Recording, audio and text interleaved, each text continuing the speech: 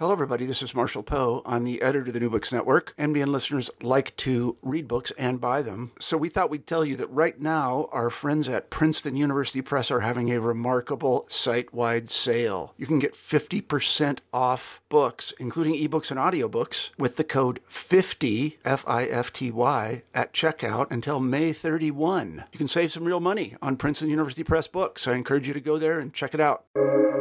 Welcome to the New Books Network. Aloha, everybody, and welcome back to New Books in Anthropology, a podcast channel of the New Books Network. I'm Alex Golub, and I will be the host of the channel today. So today we're going to be talking to Emilia Skripek. Please, Emilka, tell me if I did justice to your last name there. She's the author of Revealing the Invisible Mine, Social Complexities of an Undeveloped Mining Project. And I should say, Emilka and I have known each other for quite some time. So I'm gonna call her Emilka. She's gonna call me Alex. But if you want to Google the book, Emilia is the official first name and the last name too. Just remind me, can you say it for the record what your full name is so I can give you some respect on that front, Emilka? Sure, of course. It's Emilia Skripek. Thank you so much. I apologize for doing the best I could on that. You did a great job. Thank you. So I wonder if you could tell me a little bit about how it is that you came to write this book. For people who have not had a chance to read it, it's an account of a group of people in a relatively rural area of Papua New Guinea and their interactions with a mining company where the mine has not actually opened yet. They're still doing the initial work to decide whether the mine should open. So we'll talk more about the content of that book, but I guess one of the first questions is, how did you come to write this book, and how did you get all of the way to this rural area of remote Papua New Guinea? This is really not a local field site for someone who's originally from Europe and did their field work in the UK. Yes, I think it's a tricky question to answer in a way, because I feel now like everything I have ever done has been kind of leading up to this book. I suppose the strict story of it is I did sustainable development in my previous academic life, and was fascinated by the ideas of corporate social responsibility, and then emerged from this immersion in undergraduate and honors course with the thought that I still have no idea what those terms actually mean. They are clearly very powerful, very meaningful to a lot of people. And I really wanted to do a very detailed study on the meaning and application of those terms and their effect. And I suppose then, a little bit by accident, I ended up in the field of anthropology, and never really looked back. So I have started a master's program that is going back many, many years ago at the University of St. Andrews. And I was here at a very fortunate time where Jamie Winner was a visiting professor, and was talking a lot about his experiences. And Tony Crook is in the department. There's a very strong Pacific presence here. So over time, I've decided to narrow down my focus on mining, thinking what a fantastic context to be looking at sustainable development in, and focus area that is ultimately very, very unsustainable. And I initially wanted to study one of the projects in South America. And then, just because life works mysterious ways sometimes, Andrew Mutu, the current director of the National Museum in Papua New Guinea in Port Moresby, came to St. Andrews and was talking about this big project, this anticipated project that has been in the making for decades, and really talking about the lack of information and the need for research, and saw it as a very fascinating site. So that was me sold. That has kind of decided the field project, and this is how I started my adventures and my experiences and my work in Papua New Guinea. So maybe we could fill in some of the details for this area. Studying mining in Papua New Guinea, which is something that you do and I do, it's a sort of a difficult thing for some people who don't work in the country to wrap their heads around, because on the one hand, you're working in an area that is, quite remote. That's a term that has a sort of a negative connotation, and some people would feel a colonial history. But this is a remote area, and you're using some themes in this book that are really classical anthropological themes, but you're studying mining, which is a very modern topic. So maybe we should just talk a little bit. This is the Frida mine, or the potential Frida mine, and it's located in, remind me, the province. So the mine is located on the border between East Sepik province and Sandown province in Papua New Guinea, right there on the borderline. And this is a really mountainous region where some people have done a lot of work before. There's a famous article, famous to us, by Dan Jorgensen, which documented the emergence of landowners and mining politics in this area. Yes, absolutely. I think it's geographically a very striking place. So it's right there where the Sepik plains meet the mountains. So it's spectacularly beautiful, but also, as you say, quite remote. The history of the project itself goes back to the 1960s, when the deposits were first recorded there during a geological sampling exercise. So really, this is where the story of the project begins in the kind of official and formal timelines, and it's one of the multiple timelines that I'm following through in the book. But from the very beginning, one of the challenges for this particular project was that area in which it is located, and the actual deposit is in Sandown, has experienced decades extensive tribal warfare, local warfare. The group territorial boundaries, if you can call them that, have changed and shifted numerous times. Some groups went extinct, other groups emerged as a result of that upheaval. And as you know, any mining company wanting to operate in Papua New Guinea, and anywhere else for that matter, one of the challenges for them is to identify the landowners, right? Identify who is it that is the custodian of the ground, and who are ultimately the stakeholders in the sense of people that companies need to engage with and identify in the project area. Yeah. So this might be a little bit different from some people's imagination, where there is a group of indigenous people, they've been on the land for a long time, and they're opposed to mining. This is an area where there's a lot of movement, there's a lot of migration and warfare, and people want the mine to open because for them it's the only way to get development. Is that a fair thing to say? I think it's a fair thing to say, and I think a lot of people find it very surprising. So, in most conversations I have about my work, and when I talk about Frida and about that project, the most common response I get is, it's a great thing you're there. This, you can help stop this mine because people don't want it, and it is not exactly true. It's a very complex situation, complex process.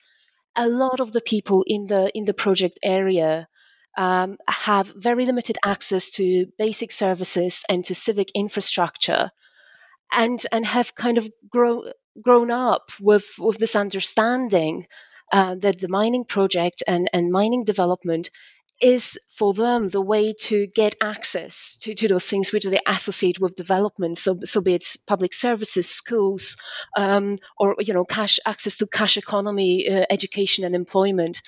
So there is certainly a lot of support and a lot of factors that mean that local communities, including Payamo, are working actively with the mining companies.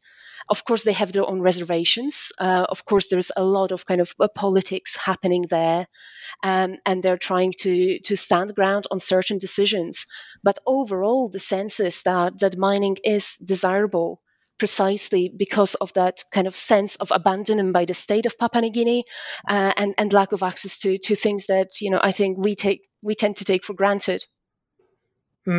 Yeah. So I think if people Google, there have been some reports that have been very concerned about the potential environmental impacts of this mine. But here, for people on the ground, this is sort of their chance to get schools, roads, hospitals, and other stuff which they feel like the government is not providing. It is, and I think geography, in a way, helps there in that the communities that live very close to the proposed project location, they also own grounds up the hills, up the mountains, further up. So the way in which they perceive the negative environmental impacts, and they are aware that those negative impacts will come as much as they can be, having not experienced them. one of the kind of lines of argument is that they will be able to move to the higher ground and maintain their access to hunting grounds and to fishing grounds and avoid some of that environmental risk and impact. Of course, the same cannot be said for communities further down the river. Frida River is located in a very ecologically sensitive area in a tributary of the Sipig River system. Sipig River, over 1,000 kilometers long, a very, very rich, both in terms of biodiversity, but also in kind of culture sense and diversity of people who live there, most of whom rely on the river for their livelihoods. And therefore, there is an awful lot of concern from those people further down the river about the environmental impacts should anything go wrong up on site. Yeah, I think a lot of the discussion we've been having so far is about anticipating what could happen when the mine is built. And it seems to me like this is one of the major themes of your book, that the book is about the Frida mine. But of course, there is no mine. The mine is something that's going to happen in the future. And that the title of the book is Revealing the Invisible Mine. So can you tell me a little bit about what it is like to study a mine when there is no mine, and what your argument is about what it would mean to reveal a mine that's currently invisible? I think it's on the one hand, it's very clear this mine is not there. It's an advanced exploration project. It has been in exploration stages for decades now. There is no mining infrastructure. There is no mining pit. There is nothing being constructed there that we would associate with a big mine. And I think, the Revealing the Invisible Mine is both my attempt in this book to show different perspectives and to show ways in which this mine is being revealed to the people, or they're hoping to elicit this big revelation of where the mine arrives. But in a way, I think it's also reflective of my own kind of journey writing it when I arrived very much okay, so there isn't a mine here. But over time, I started really questioning, what is a mine? Because the local communities, the way they talked about it, and they talked about the mine, they talked about Frida, was very different to this clear-cut differentiation of a mine life cycle project used by the mining company and the government representatives to differentiate between those different stages. So I think one of the arguments what I'm challenging the readers of this book to imagine is, what if this mine is there, it just hasn't revealed itself? And if so, what is the mine? Right. And I think to me, this is one of the main themes in this book, is asking a question, studying a mine in those very early pre-mining, pre-construction context. What is it that is actually being studied, and what is it that is being discussed? Yeah, I mean, the way that you describe it in the book, the Payamo people, who are the hosts, or I guess the landowners of the mine, have this sense that the mine is there and has not been revealed. You said earlier that according to one timeline, the mine started in the 1960s with some prospecting work, but they have their own timelines and their own theories about the mine's creation and when it was created, which is different from that. It is very different. It is very different, and it goes all the way back to the time of first ancestors who have traveled the lands and who started the different groups in the area. And it goes back to the mythology of those ancestors and gifts they left behind. What has since already been revealed to people as those massive gold and copper deposits that are being guarded and looked after, also to be demonstrated in the form of mining, in form of development when the time comes. So there is a lot of a sense of, yes, those minerals are already there. There is local mythology and stories about how those minerals ended up there, who brought them there. It wasn't a coincidence. It was a form of a gift, form of a lineage there. Which means that to them, the talk about mine follows very different temporalities. And when I put forward to them, when I arrived, I said, okay, but I hear that this mine doesn't exist. The sense I got is for a lot of those people, most of them were born after the exploration has started. most of the people who are actively involved with the mine grew up already in the shadow of this project that doesn't yet physically exist. And for them, it's very difficult to kind of understand and conceptualize how something that has already changed their reality and their world and has had such a great impact cannot yet exist. Yeah, it's had an effect. You use this term effect a lot, which I think sort of traces back to your genealogical influences and the work of Marilyn Strathern and others. That the mind must exist in some sense because it shaped people's lives. This process of preparation for the mine has taken literally decades. So it's become the mine or the future mine, or maybe the invisible present mine has been the sort of the narrative which has shaped the life in the area for decades. Yes, I think it very much is, and I think this is my academic genealogy, as you referred to it, also has influenced, the Strathernian kind of school of thinking through perspective of relations, right? And one of the theoretical groundings emerging from that school of thought here is what if we look at a mine as a social relation, right, rather than as an economic project, as an industrial and infrastructural project. How then can we study that thing, right? The mind as a social relation. Yeah, the valuable thing about that perspective is that it lets you take people seriously when they say things like, the ancestors have put gold in the ground. There would be many approaches to mining which would just say, like, oh, that's a clever story, but obviously not true because we have geologists who know how this was formed. But but your perspective allows us to understand not whether those statements are true and false in their denotational contents, but how those statements sort of create roles or elicit relationships between local landowners and the company of a certain sort. And the purpose of the statements is as much to create those relationships, or I guess relations they're called, as it is to accurately describe the formation of ore bodies or the distant past. Yes, and I think the purpose of the stories is to create relations, but also it's a two-way system. So it's kind of this ongoing reframing and experimentation, right, with social structures, with affiliations, with lineages, with ancestral stories. All of this is kind of ongoing and in a constant state of flux. Yeah, the flip side of creativity and is instability, and there's a strong sense, I think, in a lot of PNG that if you fix meaning once and for all, then you're going to create winners and losers, and that's a downside in a place where you value egalitarianism.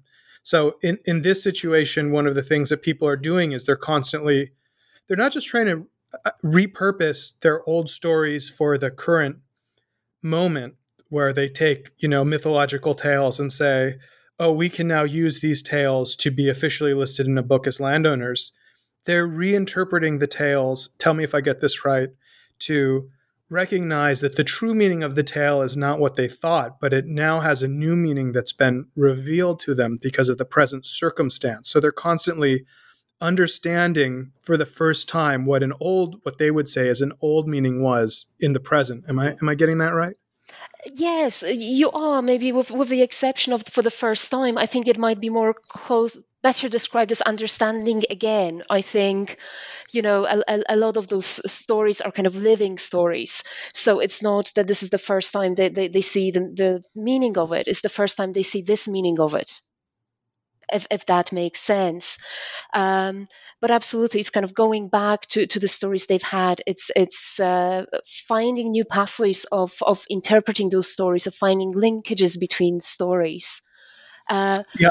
and it works, I think, in both ways. It works in a very kind of utilitarian, pragmatic way, in which they're presenting themselves in a particular way to the mining company in order to engage with them in a way that mining companies, are able to do that through those labels of we are the landowners, we are the impact community. Um, but I think it kind of also works on this very kind of internal internal basis, right? And kind of internal politics, and trying to learn more about themselves and explain themselves and things that happen to them and that have happened to them through those stories. Yeah, I mean, I guess if you represent yourselves to others, it's not just because you want them to have a certain kind of knowledge of you, but also because you want yourself to be seen as a certain kind of person, or you want your community to be seen as a certain kind of community. So there's a kind of moral regard that you're sort of hoping when you make yourself a subject in this way for other people to look at. And in the case of the Payamo, sorry, I'm so sorry. The Payamo, yes. Payamo, thank you. One of the things that I think you deal with in this book very well is insisting on the one hand that there's been a huge radical change in their lives from being remote people in a subsistence area of Papua New Guinea to sort of suddenly and dealing with the forefront of modern capitalism, and that's a huge change. But then at the same time, you want to try to stay away from extreme narratives of first contact or total radical change, which underplays like their agency and their ability to understand what's happening to them. So I guess part of the way that they represent themselves to others is also their own attempt to grapple with the social changes that they've been introduced to. I think you're absolutely right there, and I think it's a way in which they are they're using their frames of reference, right, to understand and to explain to themselves things that emerged outside of that frame of reference that have appeared and arrived. I think in writing this book, and it took me a very long time to write it and to find the right way to tell the story, acknowledging that there is no single right way. I think it was incredibly important for me to, on the one hand, show them as this group that has always been changing, has always been evolving, and I have been through some dramatic experiences in the past, such as the tribal warfare.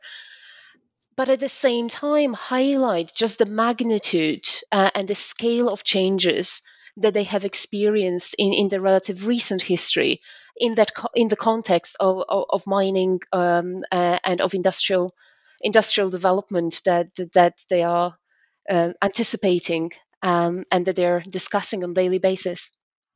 Mm. Yeah, I think for a lot of people who study the mining industry in Papua New Guinea, this issue of how you represent yourself to a bureaucratic force such that you can be a suitable recipient of benefits is a big issue, because it almost always involves sort of shaping yourself for that force when what existed before, really did not quite fit the mold. So one of the things they're doing is they're trying to meet the expectations, something like that. Very much so, and you mentioned that article by Dan Jorgensen earlier, and it develops some of those themes, right, about how it will always prove possible to find those landowning clans or whatever categories we apply here, particularly if people have interest in making it happen, right, in presenting themselves in that particular form. I think one thing that really fascinated me in the field was how, on the one hand, they had to present themselves as this very neatly structured, right, and entity, but on the other hand, there was this acknowledgement that this is just our presentation, and yes, it will change again, and yes, this will happen. And I write in a book about the document that Payamo prepared a few years back to do precisely that. It's called the Big Book of Payamo Sane, and it presents this incredibly fluid and complex social group in terms of family trees, in terms of delineation of clans. But if you look very closely in the acknowledgements or in the opening of the document, which sets it out that this is the facts, right? This is the truth and the facts of the matter. It does say there that, but we reserve the right to update this and to change this, which I think creates this really nice interplay if you're looking at the same thing from the perspective of, say, a mining company or a government official for whom it's a document that reflects facts and they take it at a face value and for granted. Whereas for the Payamo, this document is very different. It shows off their capacity to present themselves in a way and almost kind of enter and invite the company into particular kinds of engagements and relations. But at the same time, they know that this is kind of a snapshot at one point in time for one particular purpose, right? So it's incredibly interesting from anthropological perspective to study documents and how they are interpreted and what they mean in those contexts. Could you maybe spell that out a little bit more? So on the one hand, the company sees that this book has a set of, I guess it's, maybe you would call it a kind of knowledge, an accurate knowledge of who the Payamo are. But for the Payamo, it's, the book is proof of their ability to move the company, to make the company open the mind. For them, it's not so much about the knowledge that's in it, but about the relation that's in it. Could you maybe spell that out for people who are not familiar with this concept of relation and elicitation and effect? I think it is about both those things. So, on the one hand, the book does present stories that are very important ancestral narratives that have been present for a while and are shifting every so often, but speak to the core of the Payamo history and who they are and how the world came to be. And certainly, there is, if you're assessing the kind of the factuality and whether this document shows correct information insofar as it talks about people who are there, and insofar it talks about the names within the community of different groupings and lineages, that information is very much there. But I think that the purpose of it was, on the one hand, to present that information, but on the other hand, to present it in a way in which that knowledge could be made effective. I think in every context, when you have a lot of different stakeholders looking for different kinds of knowledge and different kinds of information, and they figured it out, over the past 60 years, that telling this incredibly long, complex ancestral story interrupted with songs, as they might do in the evenings in Paupe, in the village houses, will not have the same effect and the same kind of not so much importance, but the same understanding if they try to present it to company officials, people who don't have that intimate knowledge uh, of their sociality, of their relations, of the world there. So I think it's trying to do both, and certainly there is a lot of talk in Paupe about capacity and about their ability to engage with companies, plural, because there have been many companies involved in the project over the decades, and with the government in a way that receives some kind of affirmation, right? Positive response. Yes, we have heard you. Yes, we know this is what you're saying here. Yeah, there's a kind of recognition politics, which is both about the political economy of trying to get resources, but also there's a kind of morality. They want to be recognized as being the kind of people that they believe themselves to be by the outsiders. Is that right? There's a kind of a moral thing or some dynamic of recognition there. Am I right in that? I would say you're right in that there's certainly this kind of moral theme to that recognition. There is also, quite a clear political theme to it, and as I write in the book, there is, and I should mention, just for clarity, the Payamo are not the only community, the only group in that area. They are not the only impact community of the project. There are landowners just outside of the main project kind of area where the deposits are, where the pit is. There are two other groups, the Mianmin and the Telefomin, both of which are much more numerous, and Telefomin, of course, have experiences as well in the Oktedi mine and mining over Tabubil side, which informs, I think, a lot of their strategies. So there seems to be this competition for recognition between those three groups. right? So there's an element of local politics in all of this. And when the document was written and when the document was presented, the local Payamo leaders repeated very clearly a couple of times that one of the great things about this document is that they are the first ones to present their knowledge that way. That I even though the Telefomen are much more numerous and have much more kind of educated members of community in the kind of formal education sense, that they are the ones who've managed to make it happen. And to pull through that relational theme, they are the ones to make it happen because they were able to mobilize a relationship with a person who is from the area, who has kinship links with the Payamo, but who was working in Brisbane and had access to GIS and technologies and was able to help them in that process. Yeah, and one of the things I noticed in what you said a bit ago is that one of the focuses is really what effect the knowledge has. So the book was important because it would have an effect when the knowledge was presented, not necessarily that the book sort of contained the final definitive account of the Payamo. So that notion of effect is central.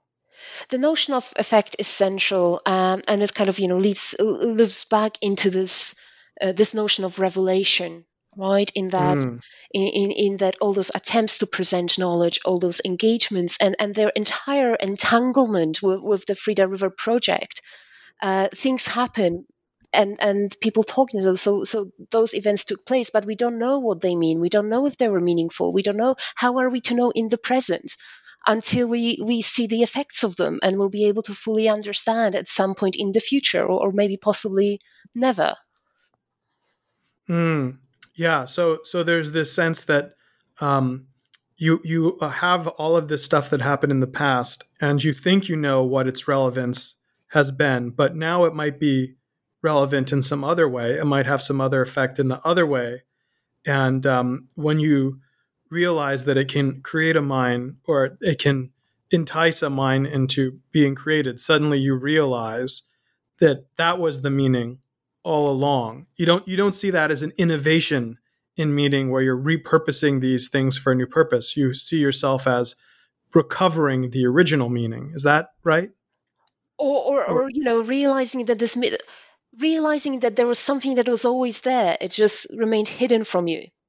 And Yeah. this is, I think, the way in which they're thinking about this mine as well. It is there. It's just hidden from them.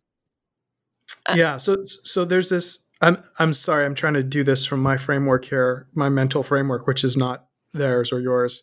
So there's this sense in which that when they find out that these myths are about gold rather than some other thing that historically they were about, they realize that it's been revealed to them that was the meaning of the myth all along, or a part of the meaning all along, and it's already been revealed to them. So what we might think of as an innovation in meaning or a transformation in meaning is to them a revelation of an always present but previously hidden meaning. Is that right? That is correct. That is my interpretation. That is my interpretation of it, and this is how I came to understand it. I think in this book is as much the story of the project, and I did my best to make sure that it reflects my experiences in the field and presents it in a way that is has great integrity, also the kind of research integrity. But I think it's also inevitably, as every book is, it is in a way my story of learning about those things and of figuring those things out, which I think is. Yeah, I guess some people might say, Emilka, you don't have to be humble and say that this was just your story. This has actually always been the story, but you're just now realizing it. I think so, and and I do use that one particular occasion in the book when Pastor Jacob, one of the local leaders, talks to me for the first time about this book of Payamo that this person in Brisbane is putting together, and then he says to me, "But you know about it? You've already seen it." And I was going, it's like, no, I don't know. I've never heard about this. I have never seen it. And it wasn't until much later that I remembered that few months back, he did show me some pieces of paper, right? Some kind of loose documentations and diagrams, not explaining to me at the time what they were. But yes, I have seen it. I just didn't know it. I did not realize that I did. Yeah, well, I think one of the things that's valuable about the book is that you're able to really understand the logic, or cultural logic, I guess you might say, that's behind so many of the things that these landowners do, rather than sort of just doing like what I might think of as a more political, economic, or a more sociological account, which I think in my own work maybe I'm a little guilty of, where you don't really have the capacity to delve deeply and to understand what is going on in terms of some of the deeper cultural logics at play. For instance, I was struck. You say in the book that there are these ancestral mythological figures who have public names and secret names, and then it turns out that they will tell the company the secret names, or they will say the secret names sometimes, but it doesn't matter because the company know the name. Because they don't know how to use the name right. And I thought, you can correct me if that's not an accurate understanding of the story, but this idea that you could know the name, but it still wouldn't be efficacious because you didn't know how to use it, or you weren't aware of the deeper meaning. I thought that is really that's not how I think about names, and I thought you were able to make sense of that in a way that was powerful. Thank you. Yes, I think, it talks about, and I go into quite a bit of detail about this in the book, about knowledge practices, and it goes all the way back to the kind of cult houses and traditional religions. But there is an element of, of the kind of utterance in terms of a form of a word, right? A form of a name, that on its own doesn't really mean much and cannot really do much unless you either know the meaning behind it or have the relationships that can kind of make it more effective. So in this context, when you're talking about the Masalai, the land spirits who are present in the landscape, and who all quite rightly have two sets of names. They have those hidden names and those public names. But the hidden names can also be revealed to people who don't know that they're powerful. I think it's all about ability to recognize value that only comes with a certain level of immersion, and care and time spent and understanding of what's happening behind, below the surface, and behind all of that.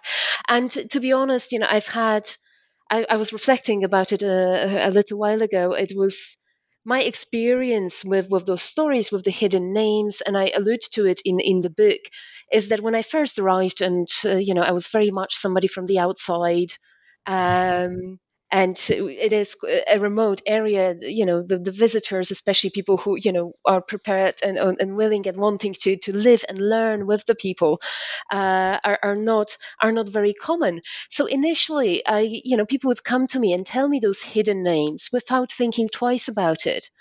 But the longer I lived there, and the more I figured out about the knowledge systems, about what those names actually entail, what kind of meaning they carry, and the power they carry within them.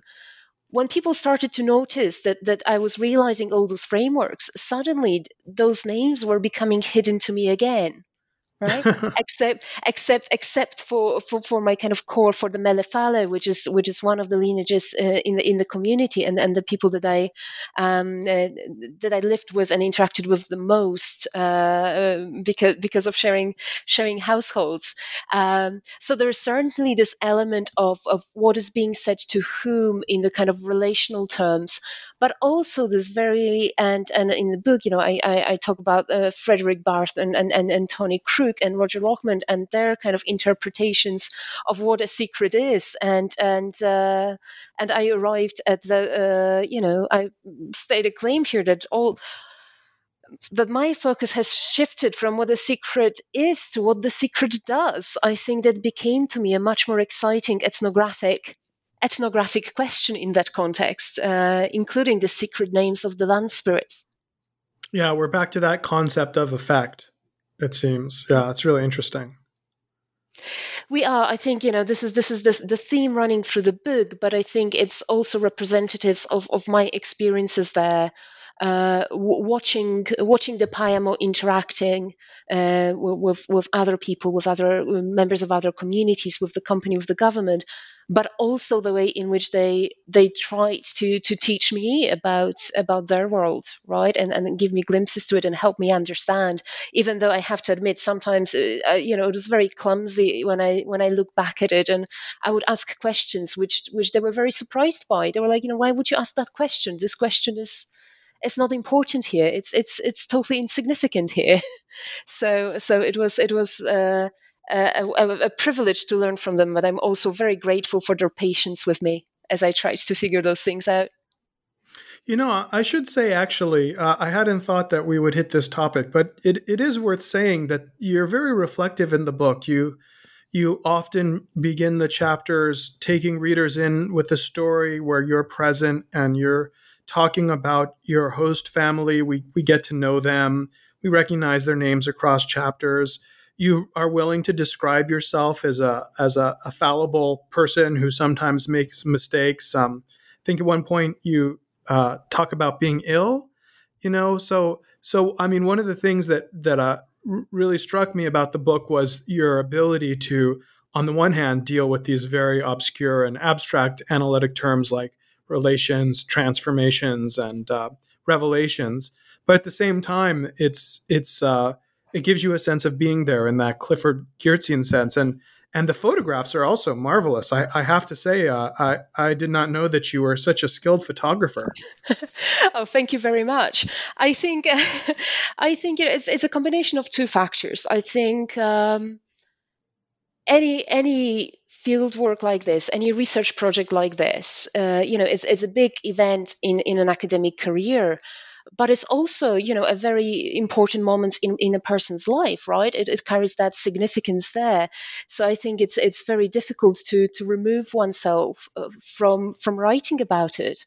I don't necessarily think it would be very responsible of me to remove myself from it. So what I strive to do in the book, and there's a couple of moments there when I say, like, look, this is how I understand it, but I'm also trying to provide reader with enough kind of ethnographic material for them also to be able to come to their own conclusions, right, and to figure out for themselves what it is that was happening there.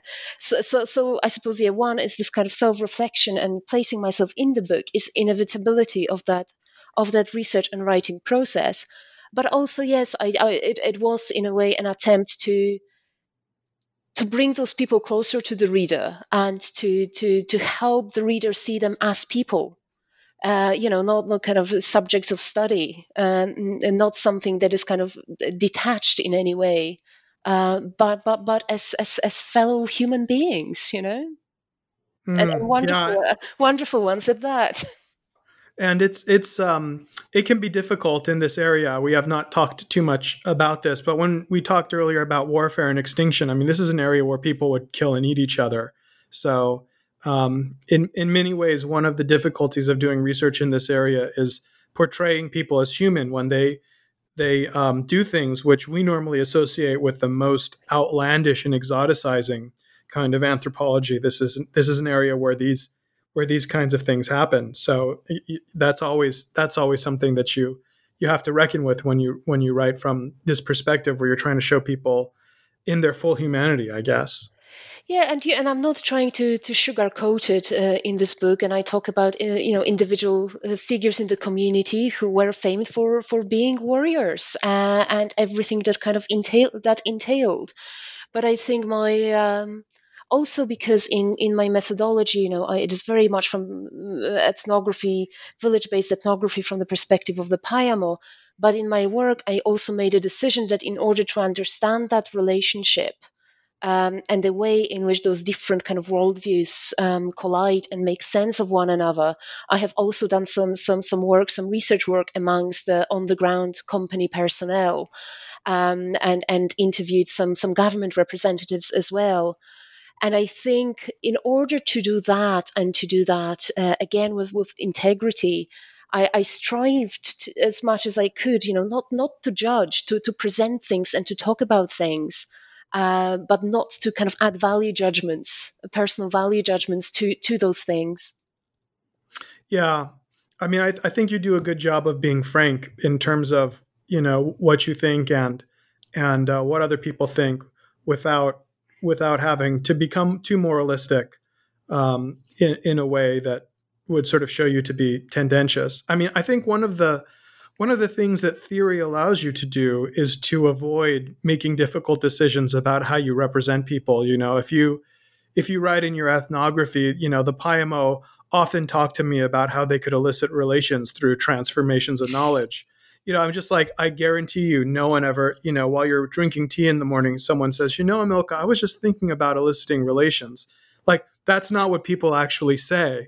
But it's always much easier to use that language to get away from making some of the tough decisions about writing the book and saying things like people want to mine, and in some sense don't have a lot of agency, but then in some other sense they are active agents of their history, and so I think being willing to do that thick description work, especially naming individuals who are going to have access to this book at some point, that takes a certain amount of integrity, or a willingness, I guess, at least, to make mistakes.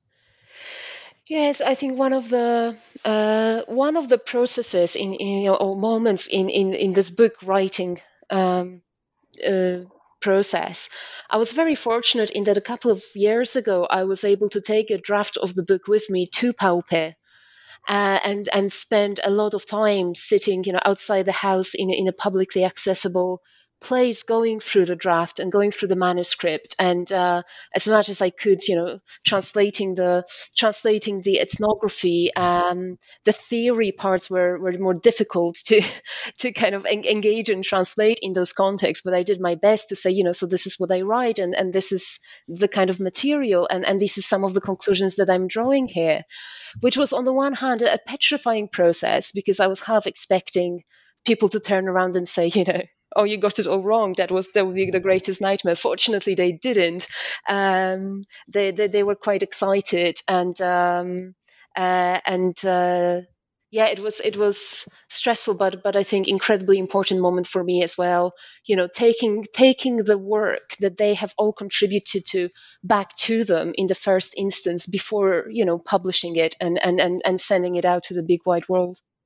And in the future, because there could potentially be a mine there, your descriptions of these ways of life could be precedential and in court cases or negotiations, and hence have a tremendous monetary and just psychological and personal force in shaping the community's future. So you had to be aware of those potential possibilities, and the way in which this writing could be taken up in the future, in the way that something written about myth in a rural place where your subject is not going to suddenly be worth hundreds of millions of dollars really would not have to grapple with.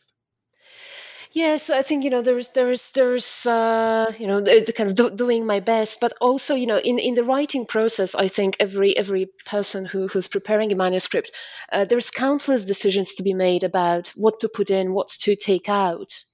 There were certain things that emerged during my field work that I thought were inappropriate for the book, or I was explicitly asked not to put in, but that people wanted me to know about those, which again is just part of the building that story. And I agree with you. I think in the context when we are talking about one of the biggest undeveloped gold and copper deposits in the world, we are talking a project that if it takes off, there's going to be a huge amount of money at stake. And there's going to be a lot of contestation, no doubt, about how to distribute this money. I'm fully aware that this work, this book, and those stories might be used also in ways that I cannot control. Right? I mean, anyone can pick it up now. So there is a sense of responsibility there, which is why it was so important for me to take it back to the community and make sure that they also feel comfortable with me talking about certain things.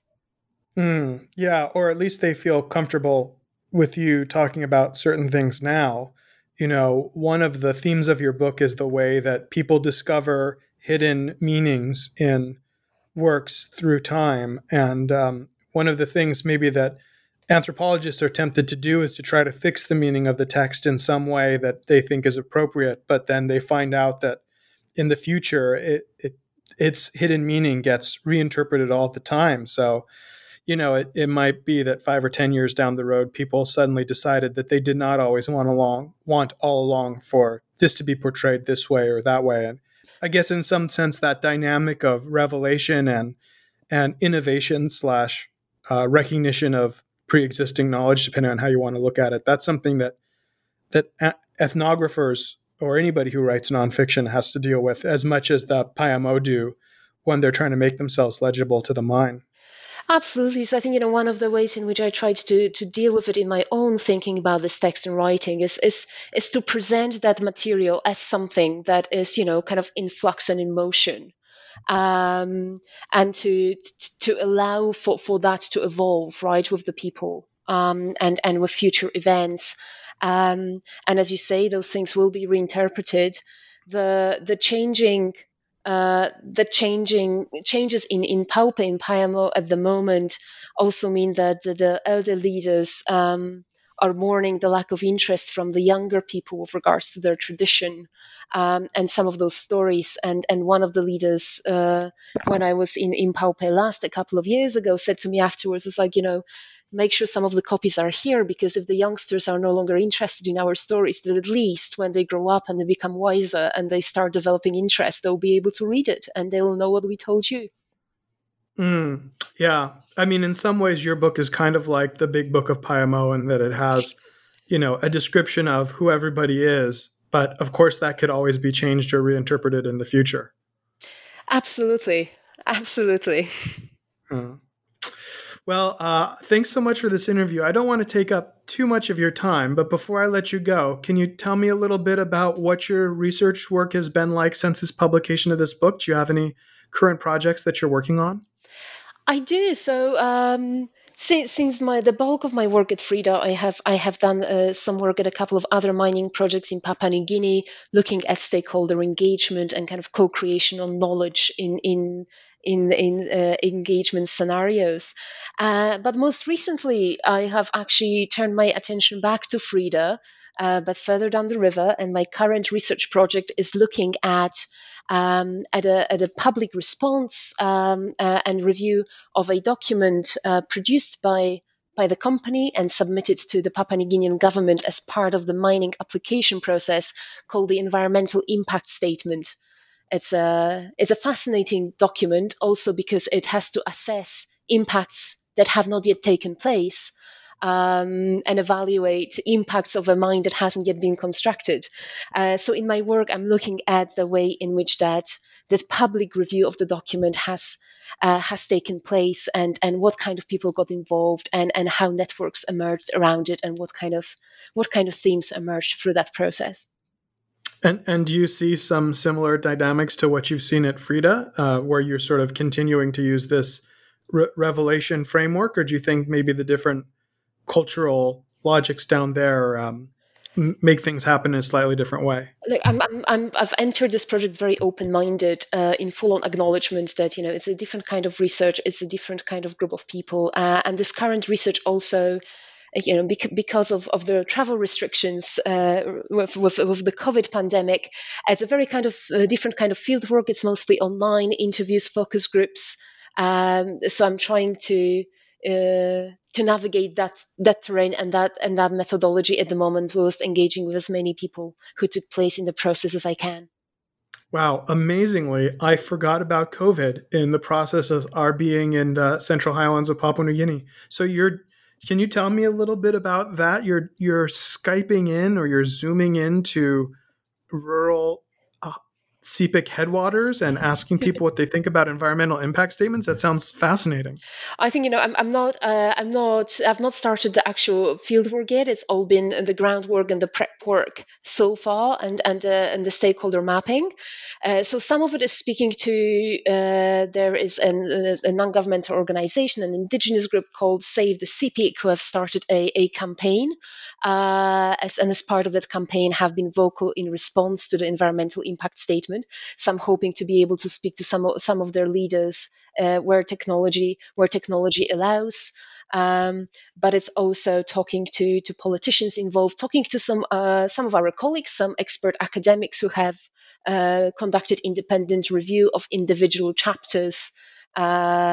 So just drawing the network of people who got involved, why they got involved, what effect they think it has, and ultimately, first of all, asking the question about accessibility of the process. And I completely get the irony about accessibility to my research process as well in all of this. But also, if there is one theme that continues through that work, is looking at one event, at one thing from different perspectives, and try to take each one of those perspectives equally seriously. I think my sense at the moment from just doing the groundwork is that the main discrepancy that I can see so far is that the environmental impact statement answers the question of, can this mine be built? This is how it's designed. This is how it's set up. Whereas the public review process answers the question, should this mine be built? Which creates a very interesting dynamic. Yeah. Wow. Well, it sounds fascinating. I look forward to hearing more about that research. And thank you once again for the book. So, Emilka, thank you very much, and I'll let you go. Thank you for having me. Thank you.